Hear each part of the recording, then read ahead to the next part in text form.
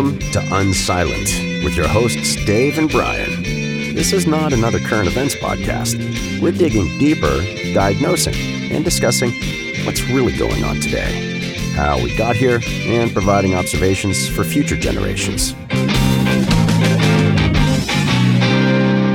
Welcome to Unsilent. We're Brian and Dave. We're hoping you'll let us know where we think you got it right and where we totally missed the point, which you can do by visiting unsilentpodcast.com.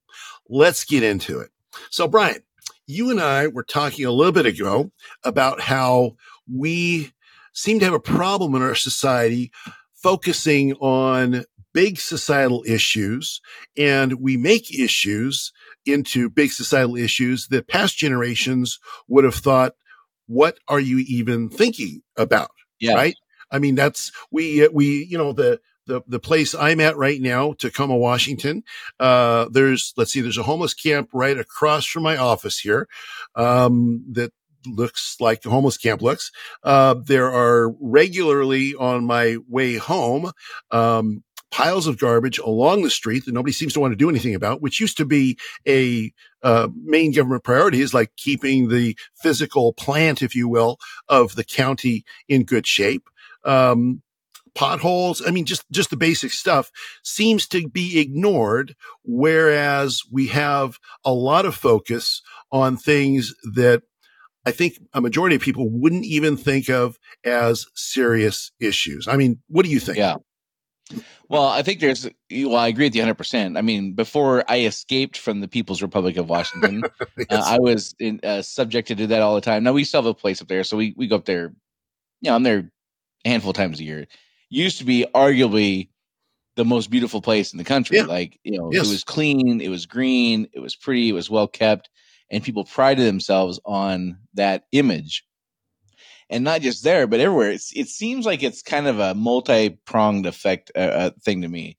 One is anything your parents or grandparents liked, we don't respect or we don't regard it in Sure. a high regard at all or whatever. So even things like kids getting passing grades in school, even things like not having just garbage on the streets, even things like basic decorum and politeness, things that don't cost anything to do, and things that do cost to do because they're worth the investment. So it seems like anything that your parents or grandparents valued, like we have to diminish that, and we will not hold that in high regard. And then the second part of it is, I think, I'm not a sociologist, I'm not a psychologist, I don't know how this stuff works, but it seems to me that, looking back 40 years ago, when I was young, and my understanding of what it was like not long before that, let's say 60 years ago, we kind of went through this phase in the 60s and 70s where the boring stuff became the boring stuff. The stuff that's, but in the 40s and 50s, that was the stuff that established us as a world power. Sure. Yeah, education, politeness, being on time, like these kinds of things are the behaviors that established us as a dominant force in the world, and a society that people would risk their lives to come be a part of. Well, through the 60s and 70s and even the 80s and 90s, of course, beyond, but that stuff became boring. And what was exciting was whatever the new thing was.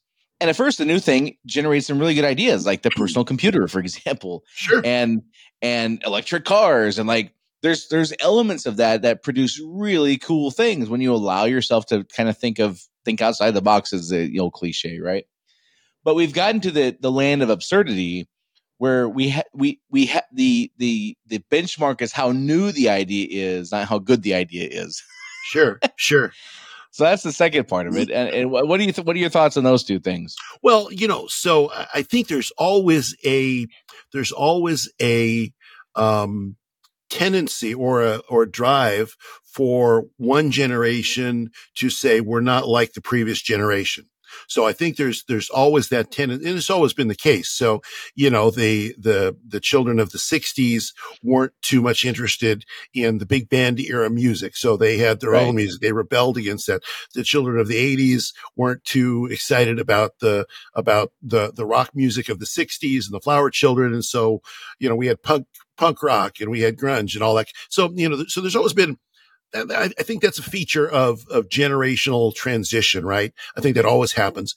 But it seems to me that it's even more than that now. It seems to me it's on a different scale than that now. So Yeah. even in those situations, I don't think you could have looked at any generation and said, well, crime is not a big deal. In fact, it's such a small deal, in comparison with how people's feelings are, that we're not going to actually even put anybody in jail anymore, because it's just, Right. they've had bad circumstances in life. We're not going to put them in jail anymore. Crime is so small on a societal value, or on a scale that at least some people think Of should be the importance. absolute Yeah. scale. Yeah, it's not at all pursued.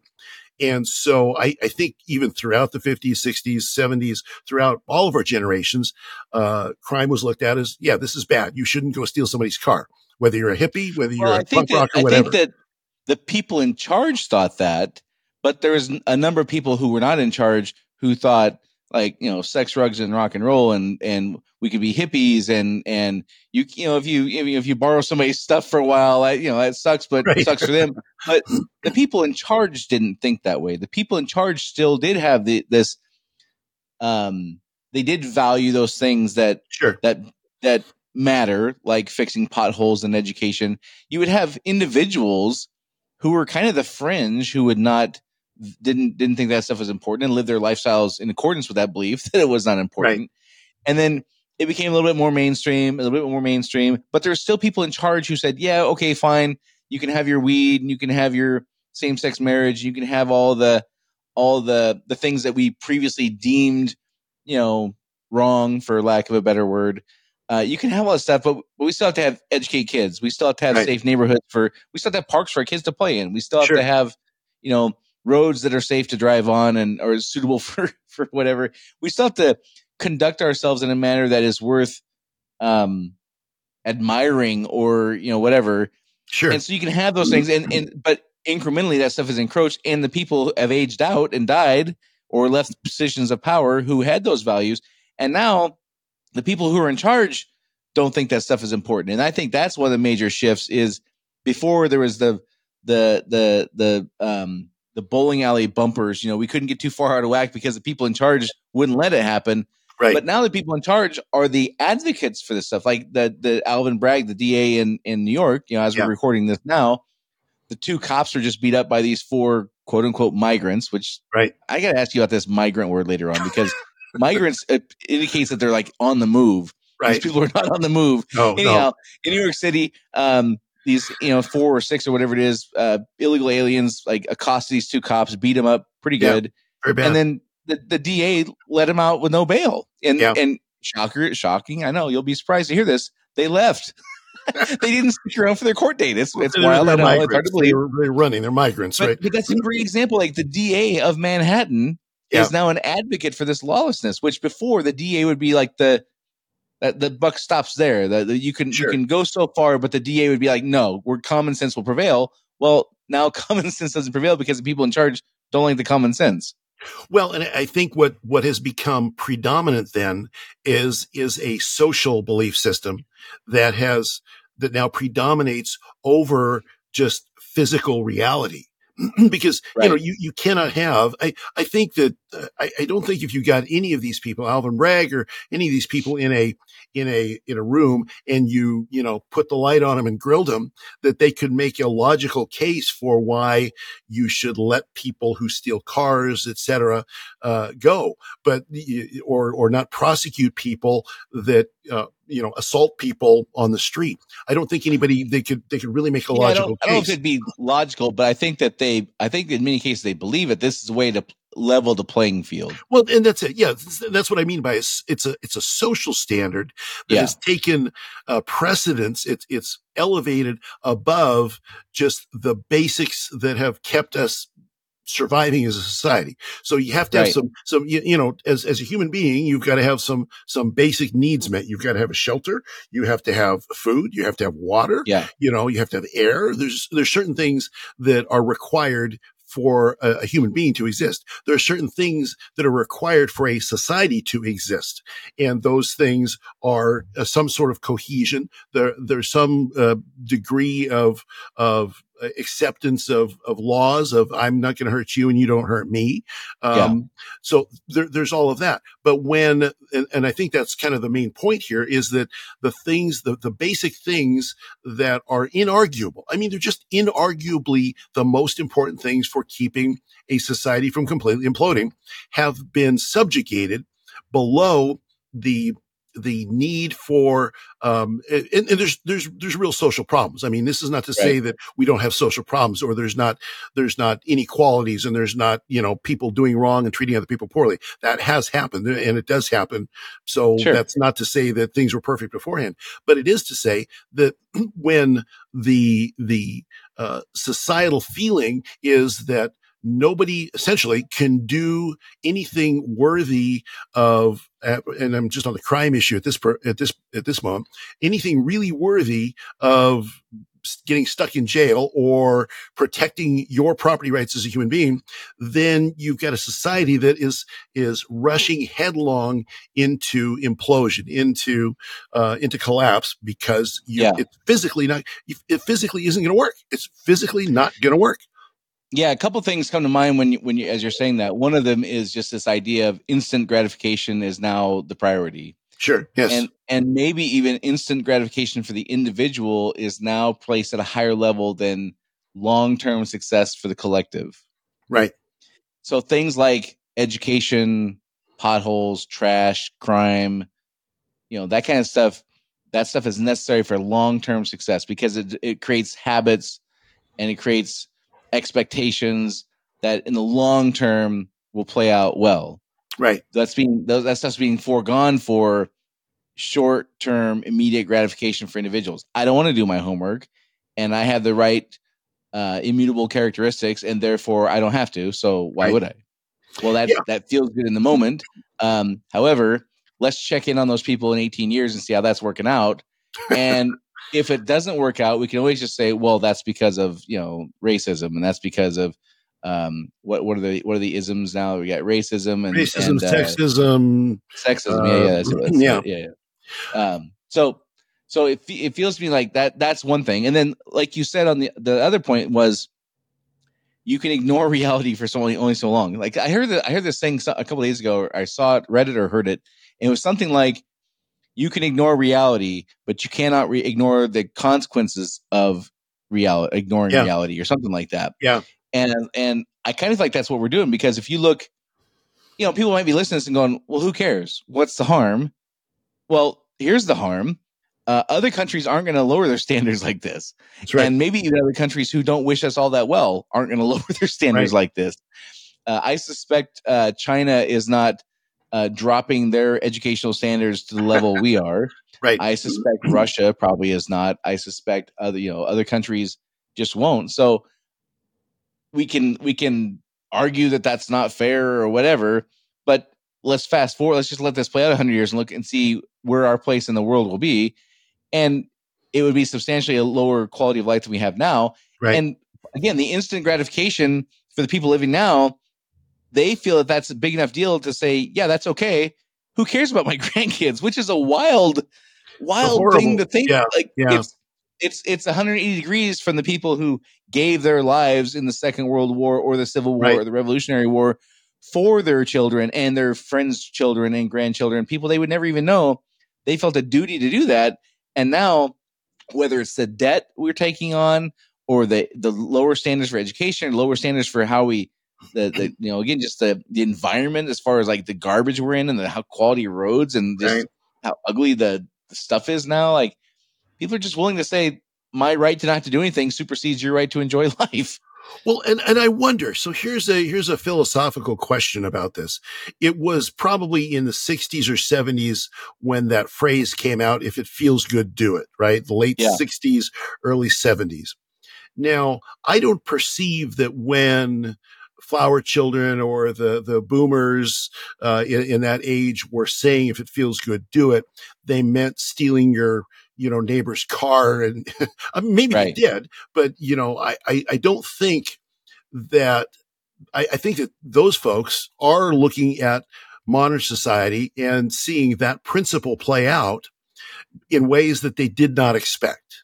I mean, Yeah. so is it inevitable then? So the question becomes, is it inevitable when you get that kind of attitude that says the only important thing, the only thing that carries weight in our society is how a person feels about themselves, right? Yeah. And how other people feel about them. So I have to feel about you that you, regardless of what you've done, regardless of what you're doing, regardless of anything in your background, I have to feel You about must you. celebrate me no matter what. I must That's right. celebrate you. Your That's merit, right. a meritocracy is Well, not me, racist. because I'm a straight white male, so I'm excluded from this, of course. Well, But yeah, you're anyone excluded. else, you must So I can celebrate. use you Yeah. as an example then. Yes, that works well. But I wonder if it's inevitable when that rather limited statement, probably in the 70s, if it feels good, do it, became really popular to say. I wonder if it's inevitable from that point on that we reach where we're at right now. And therefore, I wonder if it's inevitable that in future generations, so we're going to, after this crisis era is over, we're going to get to some sort of societal cohesion again. Don't know what it's going to look like, but we'll get to something. And then there will be a gradual then breakdown, because that's what human beings do, of society again. And is it always inevitable that you start to elevate the individual's feelings and their individual's right to feel validated? I think that's it. Right to feel validated, regardless of what you've done in your life, regardless of what you're doing, and regardless of the way you impact the world. Is that inevitable that society breaks down along those lines?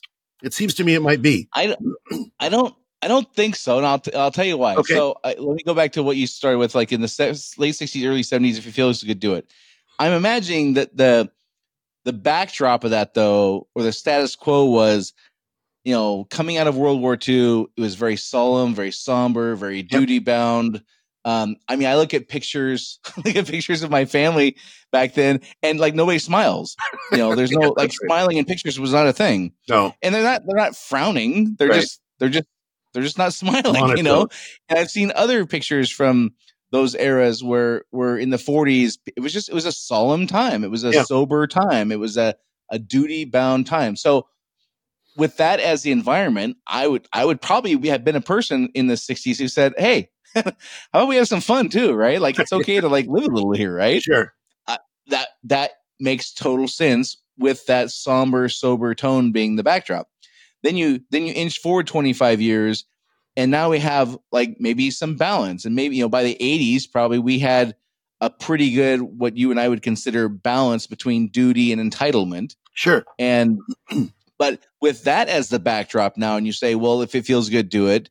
And if I screw it up, like there's always somebody in charge. There's always a Richard Nixon or Ronald Reagan or somebody in charge to make sure things don't get too far screwed up. Yes. Like, what impact could little old me have, or my band of friends or whatever? Right. We're gonna just have fun and do whatever feels good.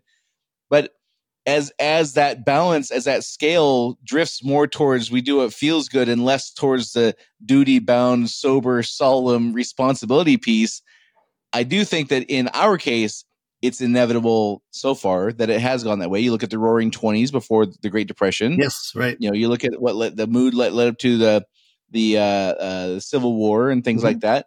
Now, where I think it's not always inevitable is I look at a country like Japan and I look at a country like China, where the social, the societal collective need is prioritized over the will of the individual. And the individuals are measured by how much they contribute to the collective. Yeah.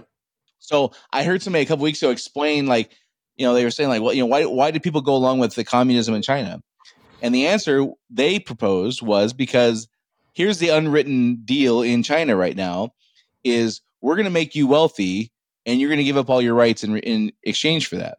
Sure. And by and large, they have. The people in China live a much different lifestyle than they did 40 years ago. Exactly. Like in many, I don't know about most, but many cases, like it's dramatically, like almost immeasurably different, the lifestyle they have. And what they've sold in return is their rights, their individual rights.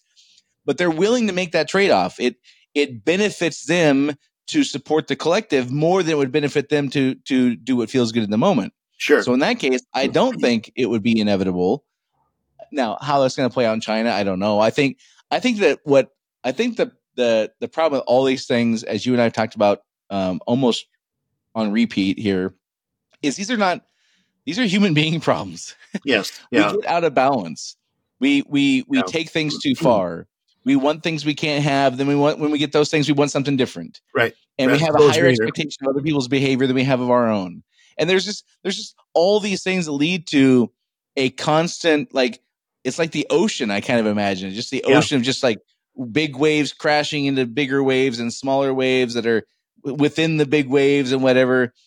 And I just think that some degree of chaos is always inevitable. I don't know if it's always going to be what we are doing, where we go from the sober, solemn, responsible, duty-bound thing to just living like you shouldn't have a care in the world and there's no such thing as gravity anymore, because one day gravity comes calling whether you like it or not. One day the central bank can't print any more money. One day the stock market will crash. One day your kids won't be able to get a job or whatever. I know I'm rambling here, but before I let you respond, I saw a thing yesterday. It was a handful of college students. Now, this wasn't Harvard, but it wasn't Green River Community College either. Right. It was a college students. Like, it was like a state school or something like that. And there was a handful of them. And somebody asked them what 15 times 4 was. How many out of this handful, maybe 4 or 5 or 6, how many do you think got the answer, Dave? I'm scared to, I mean, the cynic in me says 0. 0. Yeah. These are college. These are college kids. So, okay. And I laugh like, what's the big deal? But there will be consequences for that. There will be consequences when, not just for those handful of individuals who, if they continue doing what feels good in the moment, will just go home and smoke weed and whatever. But for that collective generation, there's going to be consequences. Well, it's interesting too, the examples you used of, for instance, China and Japan, because I think there's another factor in there that makes it more challenging for us as Americans. And that is that Japanese society, and I'm not an expert on Asian cultures or anything, but it's a very, it's a very, monoculture society to a great extent. 100%. I mean, they've, you don't find a lot of you don't find the diversity there that you find here. Yeah, you and I would not fit in Japan any more than we fit in here. Yeah, that's right. We wouldn't fit in at all. Yeah. I mean, we don't look the part. Right. And I think that, and if you look at some of the European nations too, to a certain extent, a lot of the European nations, even there's a lot of immigration that's happening in European nations, but there's still, to be French is to be French. I think there's a lot of cohesiveness in long-term shared culture that we don't have here. Now, that's not to say that what we've got here isn't good. That's not to say that the diversity that I think we've been able to, at least up until recently, we've been able to meld the cultures from all over the world, the Irish, the German, and the Japanese, and the Africans, everybody, and come up with something that's really pretty unique and powerful in the world. I mean, our success argues for itself.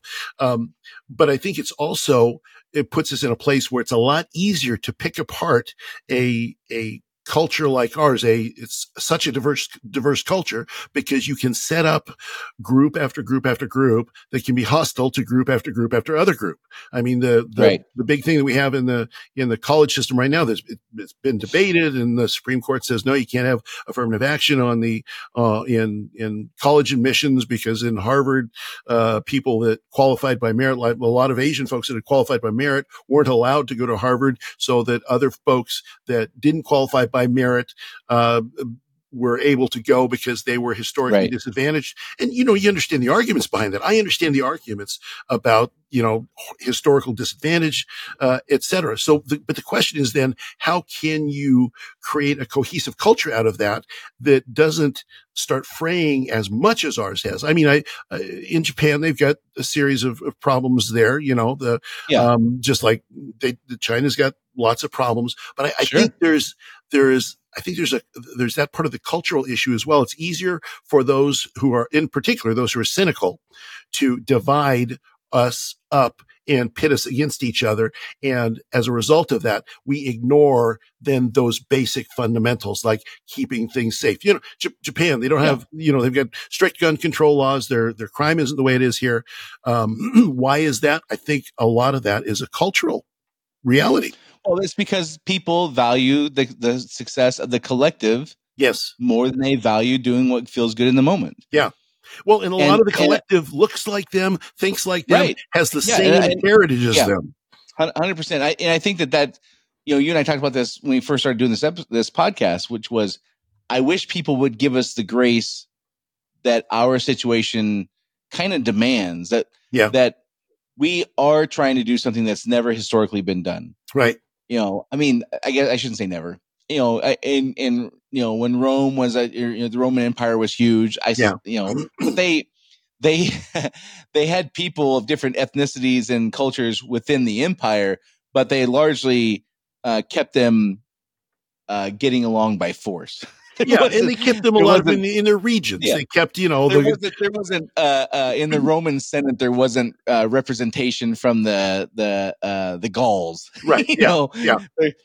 That wasn't a thing. So we've tried to do something that is historically not really been tried before, which is take all these people of different ethnicities and have them all have a different thing to unify them besides their immutable characteristics that you're talking about. And I agree with you 100% that, this idea of trying that is only a couple hundred years old. Yeah. Right.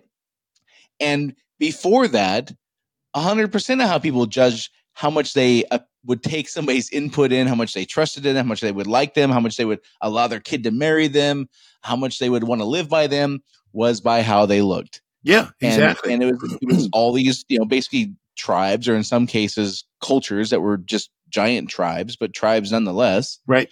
And we are trying to do something that's completely different from that and saying, can we be sophisticated and mature enough to look past those immutable characteristics and try to find something greater than those to unite us?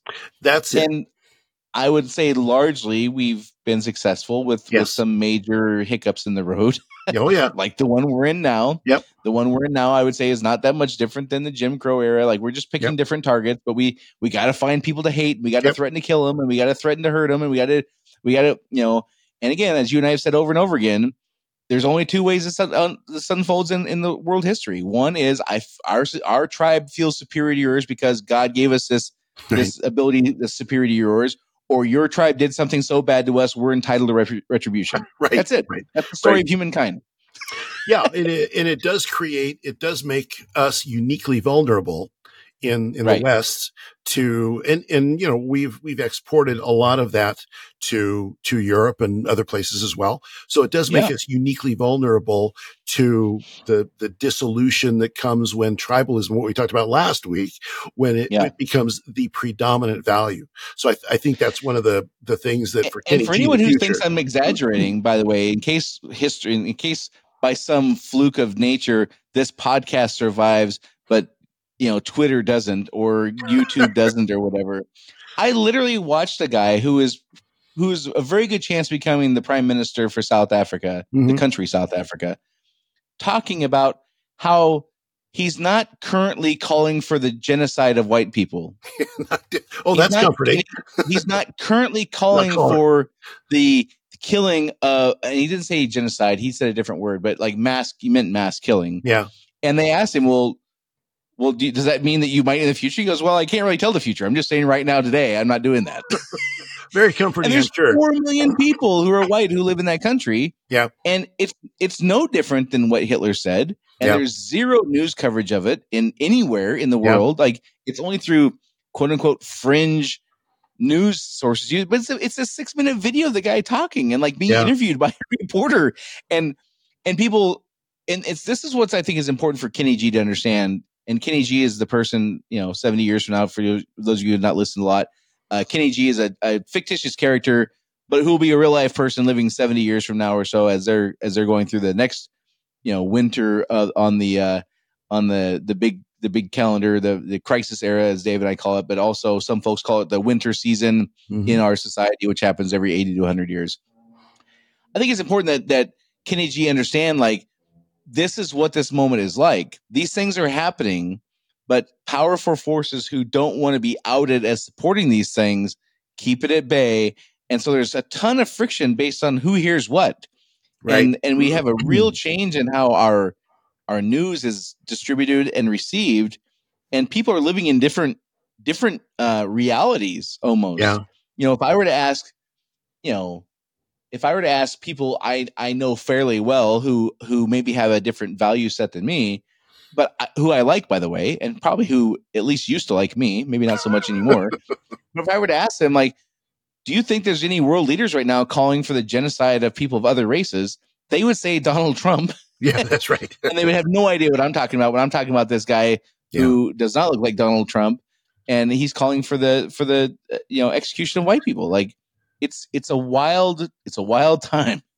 Well, it does go to, I think human beings retreat into sort of mind spaces, if you will. When things get tough, they retreat into comfortable places in their mind that are supported by their ideology. So if we retreat into the space, if in South Africa, they retreat into the space of, well, we were oppressed by apartheid, literal apartheid, which they were, for a very long time.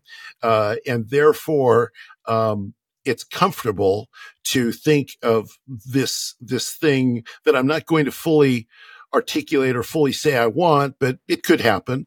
I think that becomes a comfortable place for people to retreat into when things get when they either get too powerful or when people get too scared of what's going on around them. I think those are real things that happen. And I think then the narratives, the social narratives at that point become the most important thing above the physical realities that we see around us. And I think this is this is kind of my main point in this, for Kenny G. And that is when you see the social narratives becoming more important and more weighty and valuable to decision making, to the core function of society than the basics of physical societal functioning and survival, then you're at that sort of end point in this sort of crisis era. You're at the end point of any hope of resolving the conflict without, a serious type of crisis event. I mean, we hope it doesn't happen. We hope it's mild. We hope it's, maybe there'll be a skirmish between, two minor nations and we can have a little tiny world war and be done with it and move on to something good, but unlikely. I gotta think, looking way down the road, and maybe I'm too optimistic. If I'm looking like 2,000 or 5,000 years from now, I got to figure that they have this stuff figured out, right? I don't know, beyond Brian. I don't know, race wars and things like that. But again, I say maybe I'm too optimistic because I look backwards 2,000 years, and we're doing about the same thing now as we did then. Like again, how the Roman Empire operated is not much different from how we're operating. Yeah, where there's a lot of corruption by people in high power. People who are wealthy get to manipulate things, and then people who are not wealthy take retribution and they kill those people, and bad things happen to them, and lessons are learned. And then over the course of 40 to 60 to 80 years, those lessons are forgotten and we do the same thing all over again. Well, and I mean, 2,000 years isn't very long in human history. Go back to the Sumerians, in the ancient Mesopotamia. Go back, and archaeology tells us over and over and over that basically peoples live the same story all the time. Human beings it depends on who you ask, but maybe we've got 10,000 years of recorded history, not very good records back 10,000 years, but 5,000 years, 7,000 years. you look at all these discoveries of cuneiform tablets, and what are the stories that they tell? They're basically the same stories you read on Facebook or Twitter, now known as X, today. So I don't have a lot of confidence. I think it's a feature of the human operating system. Now, I mean, maybe they'll program it out of us or something and there'll be genetic engineering. I don't know. I don't have much hope in that either. It's hard to, it's hard to say. I guess long term, I mean, eventually 20,000 years, maybe at some point we're going to have to, I would think we'd figure this stuff out. But in the Well, short maybe term, when we get to space, maybe when we can separate far enough from each other that, we can be mad at the people in the other solar system and we just can't get there to kill them. Yeah, that would unite us. If we had an enemy bigger than the entire planet, that would unite us as one common people against a foe that's from Alpha Centauri or whatever. There you go. I suppose that might do it. That could. Well, and like you're talking earlier about these things that just don't make sense. These fringe ideas, they just keep going and going and going at the expense of things that are really necessary. What are some of the things that you see that are just blatantly necessary that are just being completely missed in favor of these more modern outlooks, I'll call them? Well, I mean, so let's take a look at what governments focus on. So let's take a look at the things that they pass. I'll give you a few practical examples. One of the examples that is happening in Washington State right now is they're attempting to allow governments to take, and this is very regional and local and modern. They're allowing them to raise the amount of money they can tax people on their property taxes, but there's no explanation of why that money is needed by somebody in government. We just need more money. Why? Well, we just need more money. So, in the past, there would have been this idea that, well, this is happening, that's happening. We need more money for these things. So therefore, we're going to raise a tax on this to do this or this or that or the other thing. But here's the thing I think has changed, though. In 1950, on the heels of these people in charge literally saving the world and having demonstrated that they were duty bound to the society and they had an obligation to serve the society, they had earned the right to say that something like that, and people would give them the benefit of that because they had earned it. Well, they demonstrated this stuff for sure. And then over time, they use that credibility, but they've not earned it. And not only have they not earned it, they're actually using it for nefarious purposes. Right. But they're just flat out lying, but they're stealing the credibility of the people who came before them who actually did serve the people. Well, and those that we trusted to run our society in those days, those that had a high sense of duty, they also felt a sense of duty to explain what they were doing to a certain extent, right? A lot more than today. So, as an example, there was just a number of like local, counties, cities, et cetera, have been voting on resolutions regarding the war between Hamas and Israel.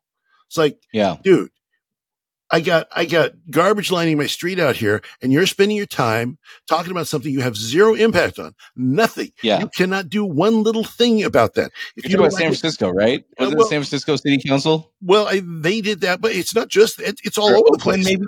I think there was somebody here in Washington State that was doing that, and I'm like, how is it?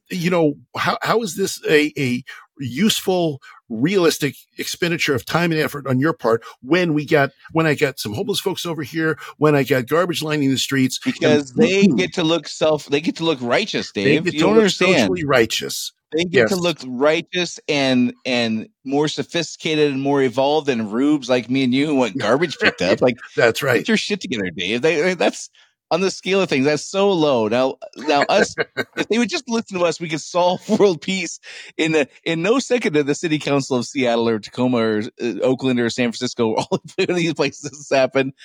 And me proclaiming that I am this wise, righteous person definitely is more important than your garbage problem. Well, and again, that's an illustration of that exact same thing, that social standing and sort of do I hold the right opinions takes precedence over do I do the right things? Am I doing the right, as city council people, here's the things I want you to concentrate on. They should be within the city limits of this area, shouldn't they? I mean, it seems logical to me. It seems very basic to me. But it comes down to we value people on the other tribe on their outcomes, and we value our people on our intentions, right? And they do the same. Right. Yep. The people who vote for those people say, yeah, but their intentions are really good. Like, who wouldn't want world peace? And right. yeah, there's some garbage to walk around and some needles. You can't take your kid to the park anymore, and you probably shouldn't even take him to school anymore. But man, these guys have really good intentions about solving that problem half a world away they can do nothing about. Yeah, absolutely. And that lasts until reality comes to bite you in the butt. Yeah. It's like going all in poker. It works every time, right up until it doesn't. Until it doesn't work anymore. And I think that's one of the things that Kenny G in the future has got to watch for.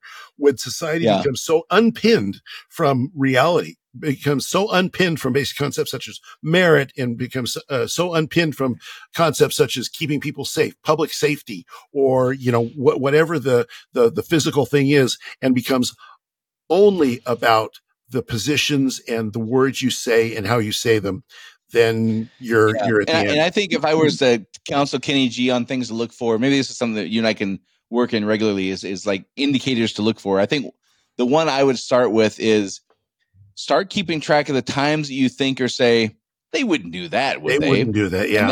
And then it happens. Yeah. And it might happen for 4 years. It might happen in 6 months. And who knows how long.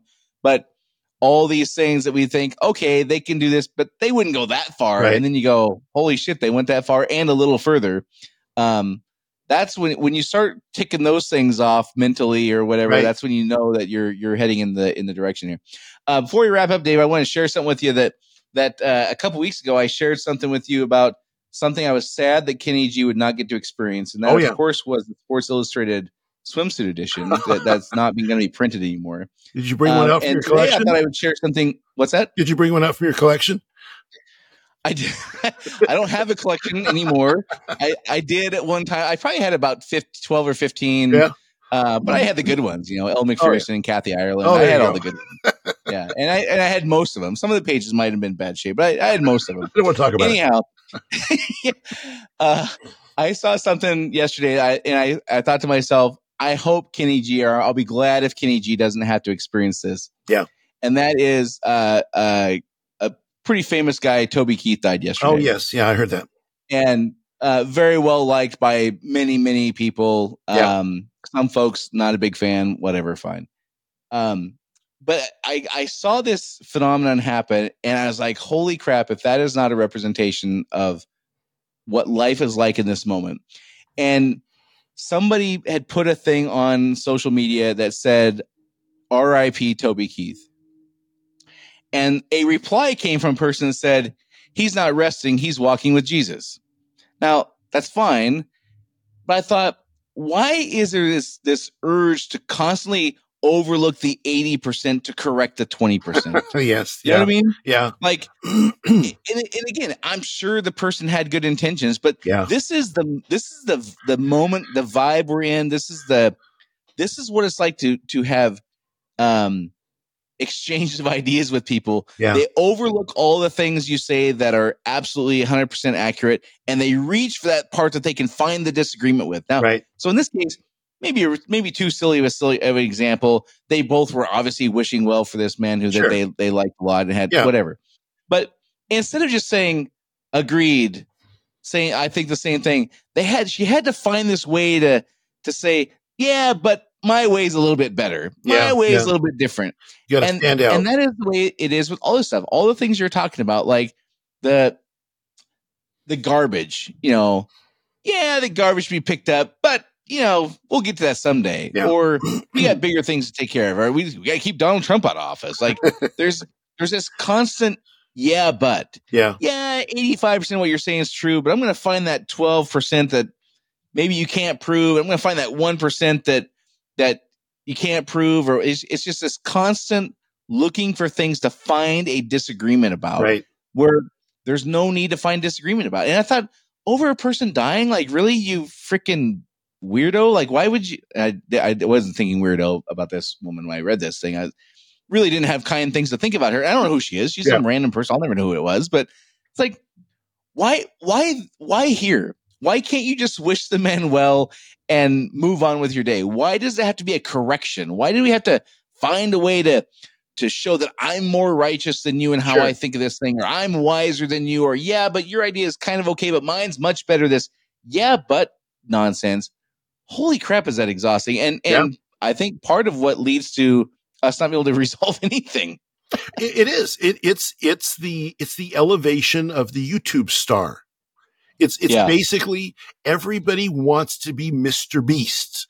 Everybody wants to be the one that everybody watches. You know, when we were kids, people wanted to, you wanted to stand out by something. You hit a home run on the baseball team or whatever. But now it's like, I want to be the one that makes the last point. And everybody's, you really took it to him, right? I mean, everybody wants the to be last point, or the one to look a little more sophisticated, a little more evolved, a little more wise, a little more righteous. Like it's in this again. She wasn't like slamming the door on guy and saying you're 100% wrong. It wasn't like that at all. Right. She just had to demonstrate that she was a little bit more. Yeah. And I'm tired of that, man. That's a common really societal value now. And you're right. I mean, if we could all can't we just all, what was Rodney King? Can't we all just get along? In her case, can't we all just shut up? Like, how about you just be quiet and just like think your own thoughts to yourself, and you don't have to have a compulsion to show somebody else that you're all these things. Right. Which is ironic coming from a guy who's doing a podcast talking about how screwed up everything is. Well, I mean, we're on the top, so that's too bad for them, you know. That's right. Well, hey, like we said earlier, and we say every single time, we truly want to know where you think we get it right and where you think we get it wrong. What Dave and I are trying to do is explain to somebody living 70 years from now what this moment in time is like. And we obviously have our thoughts on how it's going, but we would love to hear what you think. And if you think we completely missed something, jump in and tell us. Go to unsilentpodcast.com or go to our Rumble channel. There's a great comment section on the Rumble page. You can comment on any of the videos.